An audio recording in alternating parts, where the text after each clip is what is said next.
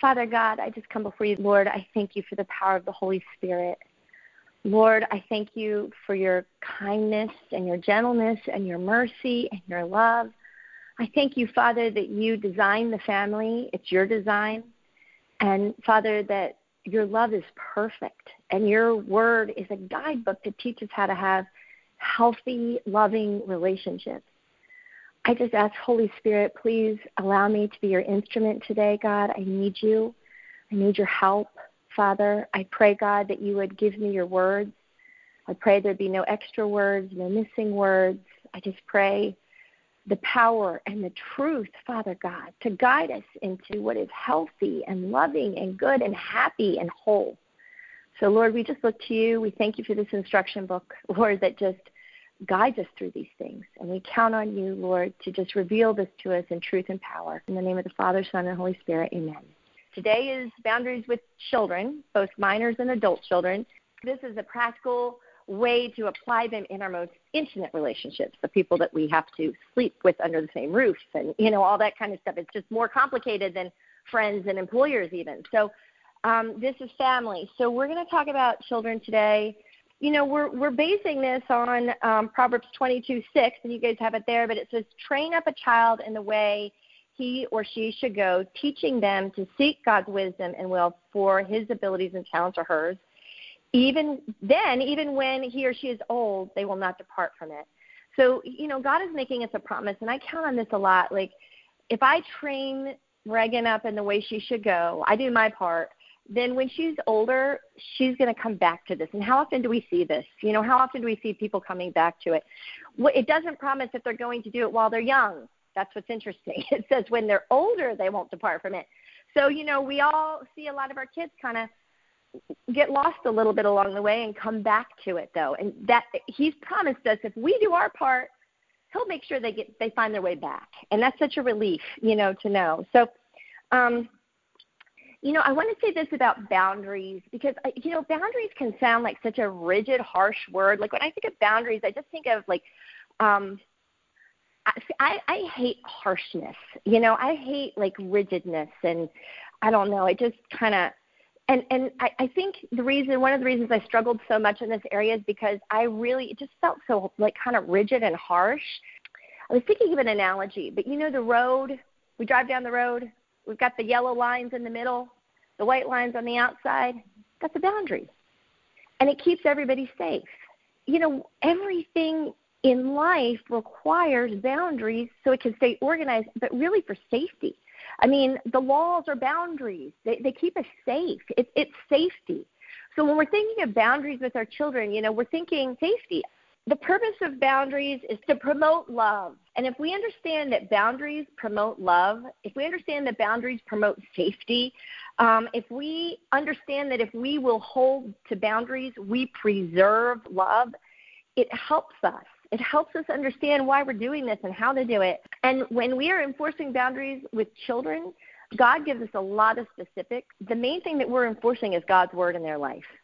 That's what he asks us to enforce in their life is God's word. And that's the boundary line that we say, these are the absolutes. Like, we can't cross these. Other things we can, compromise on, or, there are other things that are negotiable, let's say. But God's word, there are no negotiables. And really, the number one is the next scripture I put on there, which is Ephesians 6:1-3. Children, obey your parents because you belong to the Lord, for this is the right thing to do. Honor your father and mother, which is really, honor is very important there. This is the first commandment with a promise.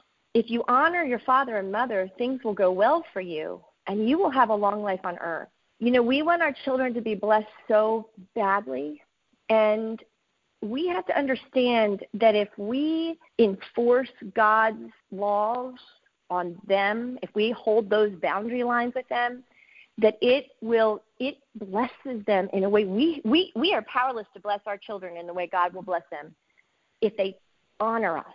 I was younger than a lot of my friends, and so I watched a lot of my friends' children grow. They were older than me. I also had Reagan late, so there was like a big kind of gap. And I watched a lot of my friends' kids, and, a lot of them were just so rebellious and disrespectful, and it would hurt my heart. Like, I would be defending my girlfriend with her children, being like, I couldn't be silent. It hurt my heart for her because I loved her. But, I was saying to her, I'm like, you don't understand what you're doing. You're allowing this in your life, and it's going to bring death, destruction to them.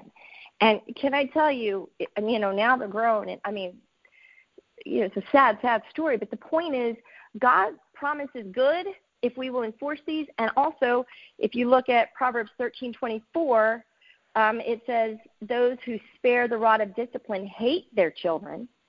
Those who love their children are careful to discipline them. I know that with my friends who have been kind of loose in this area, it's really because they love their kids so much, right? And they just couldn't toe the line. They just couldn't hold them accountable. And I'm like, that's not love. That is the point. That's the point I'm making over and over and over again about boundaries. Boundaries is love. But Satan tries to lie to us and make us think that boundaries is unloving, judgy, unkind, whatever. And when you see this, and when you see the scriptures, if you have to choose whether or not you're going to believe the scripture. But if you believe one of it, you've got to believe all of it. And the Bible says that you actually hate your child if you do not hold the boundary lines, because that's what discipline is. Discipline is just saying, here's the boundary, and if you cross it, here's the consequence. That's it. So, the principle and the purpose behind boundaries is absolutely, truly loving our kids. And the horrible lie really in society is when we discipline our children, that is, and we hold that boundary line, that's unloving, and that's just not true. It promotes their life. It blesses their life. Boundaries is a way of keeping bad things out and allowing good things in. And it's a gateway. It's just a gate that we build our family around. Boundaries help us know when to say no and when to say yes. And that's what I'm going to talk about more today. A lot of people struggle with adult children or older children at the age of responsibility. So I'm really gearing this a little bit, at least this part, really for children who are old enough to be responsible, which is really kind of like 13 up. Here God gives us this teeny tiny little 7-pound, 12-inch little tiny thing, and it's dependent on us for everything. And they steal our hearts, and they, it's like God takes our heart and takes it outside our protected chest, and it's out in the world, and it's, and we just love them so much. And it's very difficult. The whole point of taking this tiny little bundle and launching them as a full-fledged adult is the process of, understanding our yeses, our nos, what we allow, what we don't allow, making them become independent.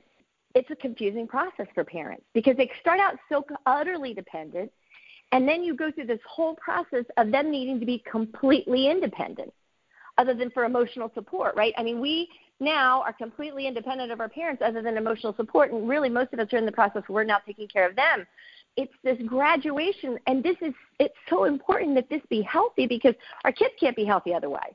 So the problem that you see over and over and over again, and the problem that we struggle with is how much are we supposed to do? How much are we not supposed to do? How much are we supposed to be responsible for? There's a scripture that I think really helps us, and this is on your thing. It's Galatians 6, starting in verse 2. And it says, carry each other's burden, and in this way you will fulfill the law of Christ. Each one should test their own actions, then they can take pride in themselves alone without comparing themselves to someone else, which, of course, that's a whole sermon right there because how much comparison goes on. Then it says, for each one should carry their own load. Well, wait a second. The Apostle Paul, like in one breath, says carry each other's burdens. Now, is he contradicting himself? And then, because here it says now, for each one should carry their own load. And you're like, wait a second. So I'm going to talk about this. I just want to read through this, though, because this is important. This is a lot of sowing and reaping. It's all about boundaries. This whole scripture is about boundaries. Don't be deceived. God can't be mocked. A man reaps what he sows. We are supposed to let people reap what they sow. Whoever sows to please their flesh, from that flesh will reap destruction. Whoever sows to please the Spirit, from the Spirit will reap eternal life. Let us not become weary in doing good, for at the proper time we will reap a harvest if we don't give up. Therefore, as we have opportunity, let us do good to all people, especially those who belong to the family of God. I literally could just take this and talk about this all day. It's very hard for me to even know how to, boil it down because it's so here's the tension, right? It's saying do good to everybody that you can, but then each one should carry their own burden, their own load, but yet help each other's burdens. So and then it's talking about sowing and reaping. Each person is supposed to reap what they sow. We are not supposed to interfere with their reaping and sowing. Is this double talk, or is this teaching us boundaries? And obviously it's teaching us boundaries. So, carry each other's burden. So in the Bible, there's a difference between a burden and a load, right?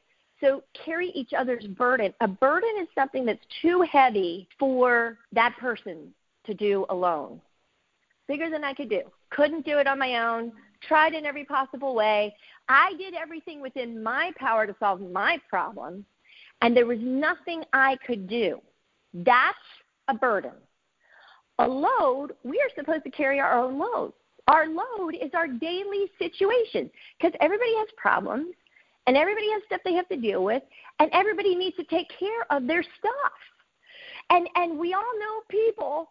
I'll tell you, you guys know that I'm a prayer. And I can tell you there are people in this life who will wear you out with every little hangnail and every little blah, blah, blah. And I'm like, that'd be your load. You pray for that. Have you prayed for that first? Go get a nail clipper. That's my suggestion to you. I'm just like, that's not my burden, because they will wear you out. And here's the thing, and this is the thing about boundaries. We'll be so exhausted by dealing with people's every little stuff that we will not have the ability to help with the big stuff that we really need to show up with. And this is our thing with our kids, right? Teaching them what is their load and what is a burden that mom and dad show up for. This is the otherwise they end up entitled, obnoxious, full-grown adults are like, my parents didn't pay my car payment. And I'm just like, what? I'm all mad because their parents didn't pay the car payment. Da, da, da, da. And I'm like, who raised you? Like, who? How did that happen? We've got to understand the difference between and teach them the right way so they don't end up entitled. So Reagan went to a school where they only gave hot lunch a couple days a week. And so, I would make her lunch, and then she would forget it. And she would want me to come bring her lunch. And I'm like, you get 2 free, I'll bring you your lunch a semester. After that, you're on your own. So you get 2. I'll bring it to you twice. Other than that, sorry, you'll remember next time. Because that teaches her the boundary and the responsibility. Guess what? When she started having to not have lunch that day or get the emergency lunch that they have at school, which was disgusting, as she would say, which I'm like, thank you for having disgusting emergency lunches. Because if they were good, they would never remember. But that's how they learn. You set these. So we have to understand the difference between loads and burdens. And we have adult children, if you will, who are expecting their parents to carry their everyday responsibilities, and it's very unhealthy for them. They don't grow. They're stunted. And part of why we do that, part of why we do the whole situation where we, take care of all this stuff is because it's hard for us to watch our kids do hard things. It's hard for us to have them do, like when you watch them struggle. So Reagan has dyspraxia, which is a right-left brain thing, and she couldn't learn how to tie her shoes, and we had to go to therapy to tie her shoes. And it was so much easier for me to tie her shoes for her because it would take forever and she'd struggle and blah blah. I was just like realizing I'm stunting her. I need to let her struggle. I had to get her up 10 minutes earlier so she could go downstairs and try to tie her shoes, because I've got to let this kid learn how to struggle. But, and then when they struggle, they learn how to problem solve. She ties her shoes now without thinking. But, the point is we have to let them problem solve. And we're not letting kids problem solve, and that makes them grow up weak. So now you have full-fledged adults who are very weak because the parents don't have the boundaries. They just, with small things, but the small things turn into the big things. And so we have to let our kids learn how to fix problems, because why do we know how to fix problems? Because we had to fix them. That's how it happens. So we have to let our kids do that. Boundaries teach us to stop fixing, and that's what we were talking about even with our other relationships. We cross boundaries when we're constantly fixing. We cross unhealthy boundaries. There's a bonsai tree. We have a bonsai tree out here in our backyard that Dave is doing. And, bonsai trees are full-size trees that if they're planted in regular soil, they'd be like 100 feet tall. But because, they're dwarfed. And the reason they're dwarfed is because their root system, you wrap it around this rock, it's like really hard to do, but you stop the growth of the roots. And basically what you do is you take away what's necessary for that tree to grow. So it's dwarfed, it's stunted. And we do that. I see that more and more with adults, especially children. But see, it starts early. It starts way back here. So then by the time you've got a full-fledged adult, you've got a situation you don't quite know how to do because they were stunted. And so now you have to figure out, which we're going to talk about, we're taking their opportunity to grow away. One of the ways we do that is I'm going to read what I wrote. If irresponsible and happy are incorrectly aligned, you have a boundary problem. Let me say it again. If irresponsible and happy are incorrectly aligned, you have a boundary problem. So let me explain it. I'm going to give you an example. So one of the books I read on boundaries that really helped me, and I'm trying to remember what it's called. It's called Boundaries by something Townsend. I can't remember what it's called. But anyway, I remember this example in this book. He was a therapist, and he said, I had this mother and father show up, and they were like really upset because their son had gotten kicked out of this college, and they got him into another one, and they got out of this college and got him into another one. And so they were in there because they were really upset. They said, we just don't know what to do. And he said, well, where's your son? And they said, well, he's not here because he doesn't really think he has a problem. And he said, that's right, because you're the problem. This is your problem. Why is he irresponsible but happy, and you are hyper-responsible, very responsible, but unhappy? The irresponsible party needs to be the unhappy party. The responsible party needs to be the happy party. So we've got adult children who are completely irresponsible, but their parents are making it possible for them to be completely happy. Meanwhile, the responsible parents are completely miserable. So he said, would you like me to help you work on boundaries so you can be healthy in this thing? And they were like, yes. And so he helped them figure out how to make him unhappy and them happy. And then if he wanted to act responsibly, then he could be happy with them. I ask myself this a lot. This is something I ask myself, because Reagan is transitioning into a whole new, she's almost 15. It's a whole new thing, and I'm trying to, for grades, this is my thing with her for grades. She hates it when I nag her about homework, and I hate it when I nag her about homework. So I've said to her, you maintain a 3.5. I will never ask you about a grade. I will never check on you. I will never whatever. If you make less than a 3.5, you have to do an hour of study hall. Can I tell you the first time I put that rule in place, she got a 4.0 because she did not want to have to do an hour of study hall every single day, and she has maintained a 3.5 or higher every semester since. Prior to that, I was pulling my hair out. So it's like, what will make her unhappy? That's how I motivate her. Because she is not motivated. I used to say to her all the time, I wish you were motivated by prizes because I like to give rewards. That does not motivate her at all. Only thing that motivates her is being unhappy. So I have to figure out what will make her more unhappy than me. Oh, an hour of study hall every day with me hawking over her. Did it. But I'm just saying, we got to do the unhappy graph.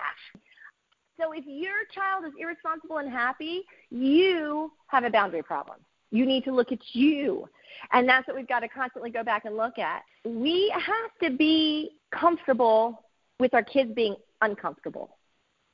And that was something that was very hard for me to learn, that I needed to be comfortable with Reagan being upset and uncomfortable.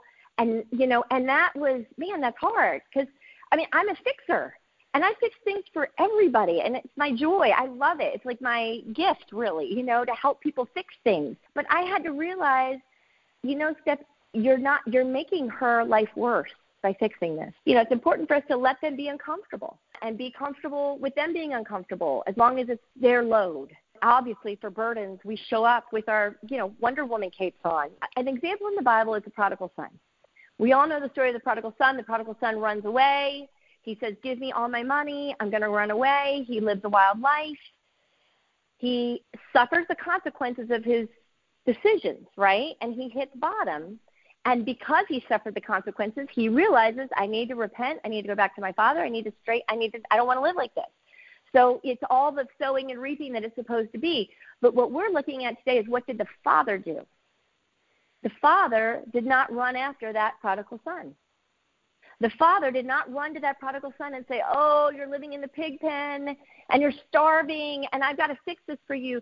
The father of the prodigal son stayed in healthy boundaries and waited for that child to come back in repentance and be ready to change. If the father would have gone and done it the unhealthy way, that son would have stayed in that terrible lifestyle. It keeps that son in that terrible lifestyle. But because he let him hit the absolute bottom and come back with total repentance, and we talked about before that repentance means I'm willing to change my way. So because he did that, there was the son was saved. That saved his son. Things should not go back to normal with our children, or this can obviously be anybody in the family, a sibling, a parent, anybody. We shouldn't be letting things go back to normal until they've been made right. God has terms for reconciliation, and we talked about this last week, how, he requires repentance and change. And so when we allow reconciliation with no terms, we have a boundary problem. When you allow everything to go back to normal with just letting it just slide under the rug and not on no terms, you have to realize there are warning signs for what our boundary problems are. And most of, we like to think about other people crossing our boundaries, but we have boundary problems when we let that happen. And this is about teaching us to not let that happen. Remember, we talked last week that an apology without change is just manipulation. So when our children apologize but they don't change, that's just a manipulation. God is very comfortable letting us know what he will and won't do. He's very comfortable with setting boundaries and having consequences. And we can't improve on God's parenting skills. I mean, he is our father. He is the perfect father, and there's no way for us to improve on what he's already, the example he sets for us. We can look at God's home, right? We know God's home is in heaven. How does God have his home set up in heaven? He has very stringent boundaries. We know for a fact that there's an angel standing at the front door, and he doesn't let any evil in. He doesn't let any darkness in. He doesn't allow people in that will go against what he knows to be right. He has strict boundaries on his own home. What he allows to be around his family, he's very strict about what he allows to be around his family. He's got good boundaries. He's got healthy boundaries. Why does he do that? To be mean? No, he does that to protect. It's our job to protect, and boundaries protect. We look at how God conducts his own home, and we're supposed to conduct our home in the same way. What's wonderful about God is he'll always allow reconciliation, which is the story of the prodigal son. God's always willing to that father waited for that son. I love the story because it appears that maybe daily the father was going to look and say, is he coming back? He had a heart of love. He didn't have a heart of anger and rage and, you've done this to yourself, you deserve it. It's a story of forgiveness and reconciliation, but it's also doing it within the proper boundaries. And that's the whole point of this. If we're going to err on one side or the other, it's the side of having so much love, right? We have the heart to love and forgive like God. The problem is we don't know where that line is to keep things healthy. So under our roof, we have to say, if it lines up with what God says in his word, then that's what we do. If it doesn't line up with what God says in his word, I can't cross that boundary. That's an absolute boundary for me. Reagan knows that for us. I like to do as much as I can, if she wants something or wants to do, I like to try to make it happen if I can. The absolutes are always, if it's not honoring to God, I can't do it. Can't do it because that is death to you. And she's not allowed to be disrespectful. I mean, I remember one time when she was 3, she smarted off to my mom. My mom is what she calls her. Just kind of barely sassy, but Dave picked her up, put her against the wall. He said, you will never speak to your grandmother that way again. You will always be respectful. I was scared. I mean, he just picked her up and, she's never been sassy again, But the point was we taught her very young You honor the elderly. And by the way, once you grow up, honoring your mother doesn't mean, or father, doesn't mean that you don't, that they can run your life. There comes a point where you're now an adult. It doesn't mean you do what they say. It also doesn't mean that there's not dysfunctional things that you don't deal with, that you don't say, hey, this isn't right. It doesn't mean you're under the thumb of something unhealthy your whole life. It just means that you're respectful. But anyway, okay. So here are some reasons we don't set boundaries. We're hesitant sometimes to set them with our children. This is about children today. And a lot of times it's because we have wrong motives. If you have a wrong motive, you are going to have a bad outcome. So if our motives in setting boundaries are wrong, if they're selfish, if it comes back to I'm taking care of me type thing, you're going to get a bad outcome. We all know really sweet people who are really good people, and they have these out-of-control kids. And obviously there's lots of factors that can go into that. But a lot of times we're like, man, how did that happen? Well, a lot of times it's because they just didn't have the boundaries. Or they tried to set them, but they didn't have the right heart, the right motive. God tells us in his word, everything has to be done from godly motives. We're going to get wrong results if we have wrong motives. A big reason why we don't set boundaries is because we just know it's going to be a war. We do not want the skirmish, the battle, the blood, the crying, the tears, it's like, I just don't want to fight the battle. I just don't want to fight the war. And, it's crazy because we understand how important wars are, right? We know that we had to fight the war. We had to fight Hitler. If we would have let that go unchecked, the whole world would have been, terrible, ruined, blah, blah. We understand that wars are necessary, but we don't want to fight them in our most important and intimate relationships because it's just too hard. And if you don't set a boundary because it's just too hard, because you don't want to fight the battle, I can tell you can have Hitler take over everything. It's the reason that we can't have the reason that we don't set the boundary because it's just going to be too much of a war. We can't be afraid to fight the battle. Peace at any price. The ditches, right? So it says, blessed are the peacemakers, for they will inherit the earth. We want to be peacemakers, but peace at any price is the opposite ditch. It's a dysfunction. We create ungodly peace treaties. Ungodly peace alliances. I'm going to tell you guys a story. It's about Joshua and the Gibeonites. I don't know if you guys know this story. After all these horrible years of being in the desert, the Israelites are finally getting all the things that God promised them, and they're finally getting blessed, and they're finally, coming to the other side of this thing. And so they're taking the land that God had promised them. Well, their enemies get smart and say, God is for them. There's nothing we can do. So they show up. And they deceive them. They show up in these old clothes. They have moldy bread. They have, all this stuff. And they show up and they're just like, we're here from far, far, far away. This was all fresh bread when we left and our clothes were brand new.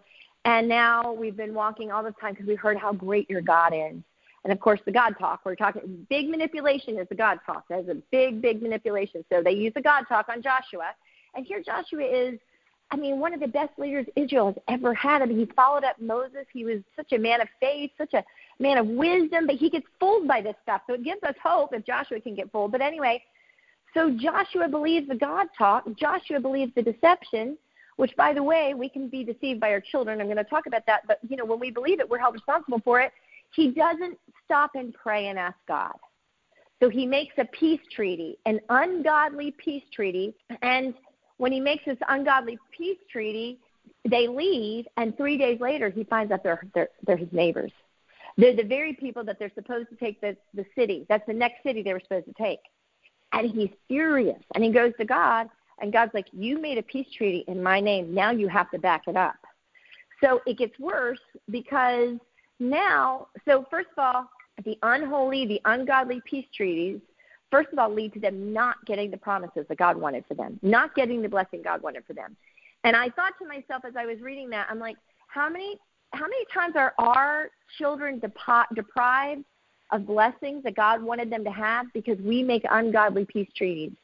We make peace with something that God never wanted us to make peace with, but it's just easier than the battle, so we make peace with it. And now we are in a situation where we're now going to have to defend that, because guess what happens?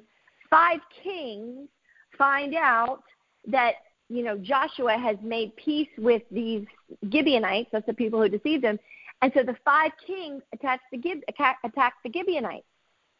So Joshua's like, well, I'm not going to go defend them. And God's like, you have to. You gave your word.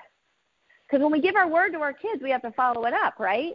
So now Joshua finds himself defending the very thing that's brought destruction, which, how many parents end up in the principal's office defending their kids for things they shouldn't be defending them on, but they made peace treaties back then with something they never should have made peace with, so now they're defending something they should never be defending.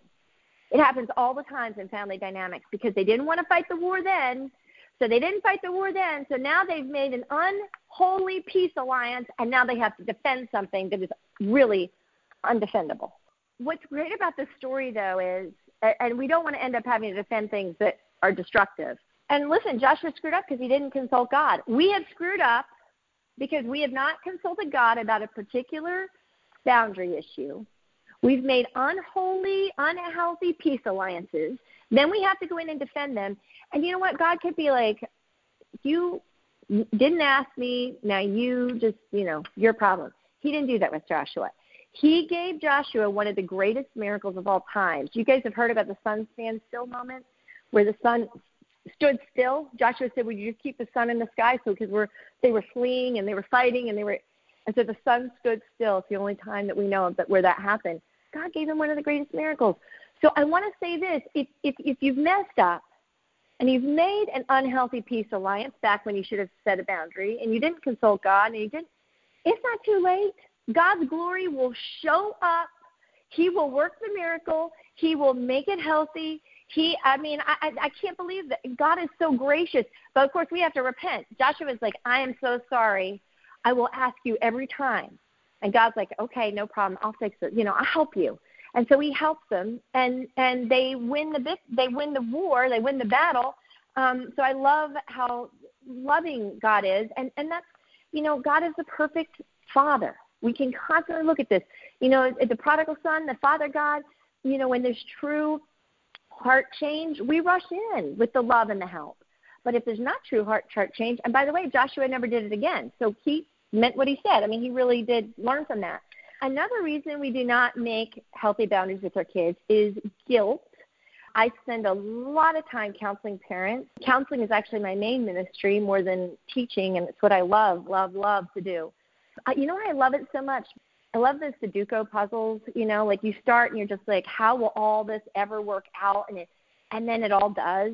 And that's what the Holy Spirit does. These family dynamics or couple dynamics or just a person broken within themselves. And it's such knots and it's so confusing and it's like there's no clear path. But you get into it and the Holy Spirit shows you truth. And you watch person after person and family after family and marriage after marriage, God make it right. So guilt is a big one for parents. And especially with divorce, a lot of divorced moms feel a lot of guilt.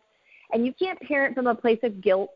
That has to be, that has to be washed away, or you are set up for manipulation. It has to be, nobody gets a perfect life, nobody gets a perfect childhood, and we have to move forward. We can't parent from that place. But a lot of times that's a reason why parents will not set a boundary. And they're just like, well, I don't want to hurt them. Well, I don't want to disappoint them. Well, I don't want to. And I wanted this, one of the things that has helped me as a parent is to understand the difference between hurt and harm. Because sometimes the kindest thing you can do is hurt somebody. Harm is very different. So I'm going to use a dentist as an example. I hate going to the dentist. I've had to have a lot of dental work this past year. It's the most miserable thing in the world. It hurts. You get a terrible shot. Stuff is all in your mouth. It's awful. But it helps you, but it hurts you. But without it, your mouth goes septic and it can kill you. We now know that septic mouths go to your heart, right? So hurt helps. Now harm is actually the pleasure that I might have had eating the candy that got me there.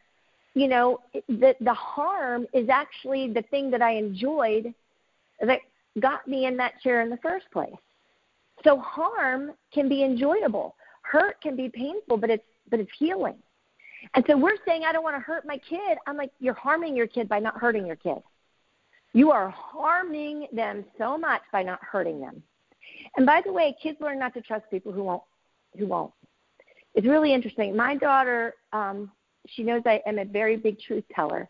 She also knows I'll do what I say and say what I do. So I've established that very, very young. I'm like, if you do that, I'll reward you. And I come through with it 100% of the time. If you do that, I'm going to punish you. I come through with it 100% of the time. My word is golden to her. And that's really important. With boundaries, you have to be a person of your word. If you're a flaky person that says, I'm going to discipline you if you do this and then don't discipline, or I'm going to reward you when you do this and don't reward, your kids are not going to trust you. And by the way, they're not going to respect you. They will not respect you. You can't, because it's not respectable. So that's the very first thing when I'm working with family dynamics. The first place I go is, do you follow through with what you say you're going to do, both ways? And I can't tell you how many kids, when I start talking to the kids, they're like, she doesn't do what she says she's going to do. Whether it's good or bad. I promise I'm going to do this. Well, I got busy. Well, something. I've had emergencies arise where I was like, Reagan, this emergency has arisen. Do I have your permission to do this tomorrow? Because this unexpected thing came up, but I'm going to ask your permission because I gave you my word. It's very important that we are just as solid as a rock.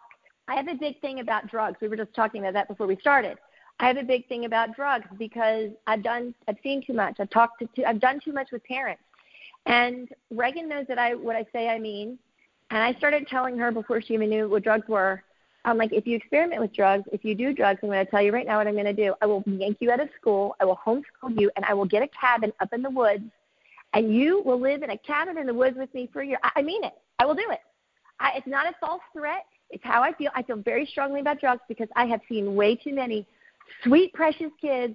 And I said to her, it's because I love you so much, I'm not going to let drugs have you. So I'm telling you right now, because it's going to be in front of your face and everyone's going to be doing it, and it's going to look like they're having the best time in the whole world. By the way, I have the Holy Spirit on my side, so he'll always reveal to me what I need to know. I will find out. And I mean it. I will do that. If I ever find out, I can't guarantee she won't try it because she has her own mind. But if she does, I'll be see. Y'all will have to come up in the cabin to visit me because I will be moving out of society. I will remove her from society, and I will homeschool her, and I'll be the worst homeschool mom in the world. I mean, the worst. But anyway, but I'm just saying. But she tells her friends this. I mean, I've heard her repeat it to her friends because she knows I actually always do what I say I'm going to do. I am very, very adamant on that. So she trusts me. Her friends will say, does this look good? And she'll say, ask my mom. She always tells the truth. I have a reputation with my kid. That I always tell the truth. She watches. I don't say something to one person's face and say something behind their back. She watches me be consistent, true, and honest, so she trusts me. And she tells other people you can trust me. And by the way, her friends now call me in the middle of the night all the time. I'm now ministering to the next generation because they trust me. But you establish that reputation now of being a person who says what they're going to do and also isn't afraid to say things kids don't like. I had a kid in here watching a horror movie in my kitchen on a computer. I said, turn that off. That's absolutely, positively evil. We love it. Blah, blah, blah, blah. I said, no, it's evil. I don't have it in my house. You shouldn't have it in your brain. It's absolutely dangerous. You don't know what you're doing to your soul. You don't understand the spirit realm. That is very evil. Get it out of my house. It won't be in my house. That kid loves me. Now, I mean, no one has ever made her shut that thing off. I'm like, you don't know how you're harming yourself. But I'm like, but guess what? Some kids aren't going to like me. I don't care. This is just where it's going to be. This is my roof, my house, my home. I don't let evil in. God doesn't let it in his house. And it's amazing to me how kids gravitate towards it. So I think they're hungry. They're hungry for truth. They're hungry for boundaries. It makes them feel safe.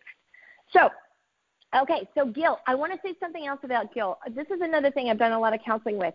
Parents say to me, I can't tell my kids not to do drugs because I did drugs. I can't tell my kids not to have sex because I had sex. I can't tell my kids. I was like, I have a question for you. This is always, I'm like, what a lie of Satan. I hate the way Satan twists parents up. I'm like, I have a question for you. If you never brushed your teeth and all your teeth fell out, would you say, I can't make my kids brush my teeth? I'd be a hypocrite. You'd be like, you're brushing your teeth morning, noon, and night because I suffered from that. If you dropped out of high school, if you dropped out of school in 5th grade, would you be like, well, I can't make my kid go to school past 5th grade because I dropped out? You wouldn't do that with any other thing. Any other thing that's not good for you, You would be like, because I made the mistake, I'm even more adamant that you're going to do better than I did. So why do we do that with spiritual principles? Because Satan just lies to us and twists us all up. So I've had so many parents be like, I want to tell my kids don't do drugs, but I did drugs, so I don't want to be a hypocrite. I'm like, how about just be a good parent? You know what that is? That is making our parenting too much about us. That's making our parenting our parenting isn't based on what we did. Our parenting is based on what God says. So if God says don't do it, then that's what we teach our kids. It's not about the standard is God. So we make it too much about who we are instead of who He is. Okay. So when we are manipulated, so sometimes our guilt opens the doors for us to be manipulated. When we are guilty, then children figure out very quickly, grown children, it doesn't matter what age, they figure out very quickly, this is how I can push buttons and I can use this guilt to manipulate. And one thing I want to say about manipulation, it often masks the true feelings of a kid. A lot of times a kid will try to manipulate because they're feeling sad, they're feeling, there's a lot of different feelings that can be behind manipulation. So first of all, we've got to pray that God will show us the root of that manipulation. That's like super important. But and then we have to address the actual behavior and say, listen, I need you to come in here and say, this is how I'm feeling, this is what I'm dealing with, blah, blah, blah, and not allow, anytime we allow the manipulation, we actually, obviously strengthen it. We give positive reinforcement for bad behavior. So, we can't do that. I want to give an example of, we talked the other day about the Good Samaritan, and we talked about how this is this healthy example, right, of good boundaries and how to help with good boundaries. What if the Samaritan, what if the guy who got beat up, we don't know his name, but the beat up guy, wakes up when he hears the Good Samaritan saying, I'm going to go off and I'm going to go do my business and, I'll be back and check on him. And what if the guy would have woken up and said, what do you mean you're leaving me? How could you leave me? If you were a good Christian, you would stay here with me. I'm hurting. I've been taken advantage of. I've been beat up. If you cared about anybody but yourself, you would stay here and take care of me. And what if the Good Samaritan would have been like, wow, blink, blink, blink, eyes in the headlight, wow, yeah, I do want to be a good Christian. I do want to help this guy. I should stay here. I should stay. So then he stays with the guy. He keeps him company. He makes sure he takes his medicine. He does all this stuff. And then he gets a call from the, camel herder and says, we waited for you as long as we could. We sold all the camels. See you, next batch will be in 6 months. The Good Samaritan gets furious with the guy. He's like, look what you made me do. My whole business depends on this. I can't operate my business without camels. Now I've missed out on being able to buy my camels. My business is ruined. My finances are ruined. You made me do this. I'm trying to use an analogy. What we got was an analogy of healthy boundaries. An unhealthy boundary would have been like, the guy tries to guilt him into staying. He falls for it. Then things go badly, then he blames the guy. Then he's resentful for the help he gave. We have to be very careful that the help we give is, first of all, healthy for everybody. It can't just be healthy for one person. It has to be healthy for everybody. We like to be the martyr, and then we like to feel so bad about all the help we gave, and then we like to blame it on them and say, look what they made me do. They guilted me. I felt so guilty. I just had to do it. No, you didn't. You're the problem. You're the person with the problem. You're the person who didn't say, no, I can't do that. I've got to go to the business, but I'll make sure you're cared for. But this happens with every dynamic, right, in our life. But it happens with our children. We feel guilty, then we cave to it, and then there's a consequence for that where somebody is harmed. We're harmed usually. We're usually the people who are harmed. And then we say, look what you made me do. And then we resent them for the help we just gave. So it's very important that when we are giving help, it's not because we're manipulated, not because the master of manipulation has worked on us, but if manipulation is working on us, it's our fault. We have a boundary problem. So we need to look at ourselves and stop pointing the finger. The problem isn't theirs. The problem is ours. And especially with children, it's their job to try to manipulate us. That's their job. Our job is to stop it. Kids are supposed to be kids. We're supposed to be parents. So that's their job. We're not supposed to be even surprised or upset. There should be consequences for it. When Reagan would try it, I would just laugh. I'd be like, is that your best shot? That's the best you got? Like, that's not going to work. Come back to me with something better, But anyway, when we say, they made me do it, you have given all the responsibility to that child or that person. You are now the victim, and I'm going to talk more about dynamics next time we're together, of patterns of people who cross boundaries and all that stuff. I'm going to talk about a lot of that stuff next time, but, only God is supposed to have that power in your life. How could anybody make you? Who? And you're letting a child make you, and you're letting the child run the family? This is so unhealthy. You're not a victim to your kid. Where do you see that in the Bible? Like, grow up, be the adult. Nobody made you. You made a choice. Or you made a bad choice. You said yes to something you shouldn't have said yes to. It's not healthy for you. It's not healthy for them. Okay, another reason we don't set boundaries, the third reason, is that we want our children's approval. And this is a very wicked thing. This is very wicked, and it's very hard, because we really want them to think we're cool. We want them to like us. We want them to approve of us. We don't want to lose something. I hear a lot of parents say, well, I can't enforce the boundary because I don't want to lose their trust.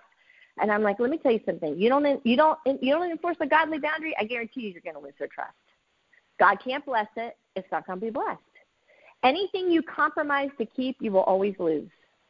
Every single time you compromise to keep something in your life, you will lose it. So if you think the way to get your child's approval is to compromise something in the Word of God, I guarantee you it's a loss. You can't compromise to keep something. The Bible says in Proverbs, it says, wounds from a friend can be trusted, but kisses from an enemy are deadly. And what that's saying is a real friend will wound you, which is what we were just talking about before, because they don't have their interest at heart. They have your interest at heart. A friend who's willing to wound you has more concern about you than themselves. They're going to say, listen, this is the truth. I know it hurts, but I'm going to tell you the truth. And I hope you're still going to like me, but if not, I've helped you. It says kisses from an enemy are deadly. And why does it say that? Because an enemy, they don't care about your well-being. They care about their well-being. So they're going to kiss you to your face, says that they're actually the enemy. They'll flatter you, they'll kiss you, they'll do whatever, and then they stab you in the back behind, we've all been there, right? But we can do that to our children. I mean, that's really serious. You won't wound your child because you're kissing them to your face because you want their approval. It's a selfish thing. It's a very selfish thing. So it's about what makes me feel good. I want you to like me. I want my child to approve of me. I want that, so it's all about me. So I'm not going to be honest, and I'm not going to deal with this situation. And so it says you're their enemy. It's very strong words, But we think, and then we tell ourselves, well, I'm just too loving. I'm too kind. We paint ourselves with these brush strokes of, these beautiful brush strokes, and it's a big, fat, mean lie. It's mean. So if we want to think that we're being mean to our children, the way to be mean to our children is not to set a boundary that's healthy for them because we want them to approve of us. The fourth reason we don't set boundaries are feelings, theirs and ours. A lot of times it's about our feelings. But the more deeply emotionally involved we are with a person or a situation, the more we should not trust ourselves. Because, listen, those little rugrats, they have our heart. They have our heart. And so we can easily just melt into a puddle. And so we're this melted puddle, but we're not really doing what's best. Our child's feelings can be very erroneous, especially as they're young, right? That's why God gave them parents. He wants us to parent them. So, they can think, I don't feel like going to school. I feel like, all the sugar. Well, I feel like, blah, blah, blah. Well, we can't give into that, right? Because what we feel like, I don't feel like studying for 3 days. Honestly, like we don't do what we feel. We do what we know we should. And that's our job to teach them. But we're afraid of hurting their feelings. We're afraid of hurting our kids' feelings, which, again, we don't want to be in the other ditch where we're some harsh, rigid, unthoughtful, unkind. We consider their feelings every place we can. But we've got God's boundaries. God has a lot of boundaries on how we're supposed to live, The other thing is we don't feel good about having to discipline them. It makes us feel bad. My mom got into my diary when I was 16 years old, and which I highly recommend. I think it's a very important thing to do. Snoop in your kids' rooms. They don't have privacy that's under your roof. Snoop in their rooms and read everything you can find. Make sure you're on the phone all the time. Now it's their phones. But my mom got my diary. She found out I was doing things I shouldn't have been doing, and she's absolutely right. I shouldn't have been doing it. It was my 16th summer. They had just bought me a convertible. I was grounded for 3 whole months. The whole summer, my 16th summer, I never left the house. I wasn't allowed to watch television, wasn't allowed to talk on the phone, wasn't allowed to listen to the radio, wasn't allowed to nothing. 3 months. And I have to tell you, that had to be very hard on them. I mean, it had to be very hard on them. I mean, I'm a mopey teenager. I am so grateful because that's the summer I became a Christian. I was a popular kid. I'm type A. You guys know I'm type A with a capital A. I run every minute of the day. I never stopped, and I had lots of friends, and I had a full life. And all of a sudden, my life came to a screeching halt because I was doing things that were not godly. And my parents were like, we were afraid you might rebel. Like, this could make it worse, or may be mad at us, but they were like, we don't care. We're going to honor God with the way we raise you. So they were like, this is what we knew we had to do. And that summer, I finally had to slow down long enough to think, which I don't know if I'd ever thought in the first 16 years of my whole life. So I had to sit down and think. And I was like, man, if the rapture comes, my whole family's going up, and I'm not. I knew I wasn't a Christian. And I became a Christian. And maybe I would have never become a Christian had I not been honored God enough to discipline me and ground me like that. And, I might not be here today. My whole life would have been different. But because they were willing to be uncomfortable, they were willing to feel bad that they had to ground me for 3 months. They were willing, they did that. And so they did it. And I'm so glad they did. Eli the prophet, this is in 1 Samuel 2:12. He was one of the best prophets Israel had. He was an amazing prophet. But he let his sons, Eli's sons were scoundrels, so the word of God says, and not respectful. And he was a very old man. He said to his sons, he said to them, you shouldn't be doing what you're doing. He said, don't do that. But they kept doing it, and he really didn't do anything about it. And so God came to him, and he came to also another prophet, Samuel, and he said, I'm going to kill your sons, and you're going to die. And your whole bloodline is cursed. And in one day, both of his sons died in battle. Eli was killed. His neck was broken. And his son's wife was in labor. She died in labor. All in the same day. All in the same day. Why did that? Man, that's a rough story, right? Why did that happen? It happened because Eli was a man of God. And here's the hard part. We can be very good people of God, but be very irresponsible with our children. And if we are, we do not enjoy the blessing of God. God intended for his sons to be greatly blessed. He wanted to pass that priesthood on to his children. But Eli was deprived of it, and so were his sons. So it's like this heartbreaking story, but God has boundaries, and God's a good father. And God's like, I warned you, I warned you, I warned you. And Eli's like, well, I talked to him, but he's like, yeah, that's not, so what if you talk to him? See, this is, our society is talk, talk, talk. My husband and I joke about it because we always say stop, or I'll say stop again. Like, that's what you always hear, talk, talk, talk, talk, talk. No. There are consequences. I had these pathetic little talking tos. I feel like they're more just to make us feel like pretend we're doing something while we're really doing absolutely nothing. It's just a big pretend thing. I had an interesting counseling situation. So this family came to me. Their son was smoking pot. He was getting up every night in the middle of the night, and he was smoking pot in the back porch. Well, the way they figured it out is because he started flunking out of everything. He started not having any social things. He started hanging around the wrong crowd. His whole life changed because it takes over. So they couldn't figure out what was going on with him, and then finally they figured out what it is. He's doing drugs every night and probably during the day or whatever, but that's what they knew about. So they didn't know what to do. Well, they went two places. They came to me, and they came to another woman who they respected in the ministry. And the woman who they respected in the ministry said, what you need to do is sit down and talk with him and have a talk and have a heart-to-heart, blah, blah, blah. And then they came to me, and I said, listen, you have to pick. I don't care who you use, but you can't use me and you can't use her. You're going to have to pick. So because my advice is very different than hers. So you pick which you want to do. They said, we want to go with you.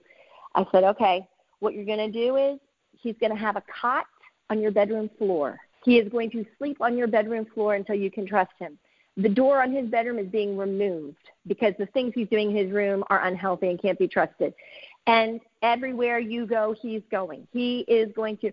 Well, can I tell you, within 2 months, we had this kid turned around. He ended up making good grades. He ended up, blah, blah, blah, blah. The whole thing turned around.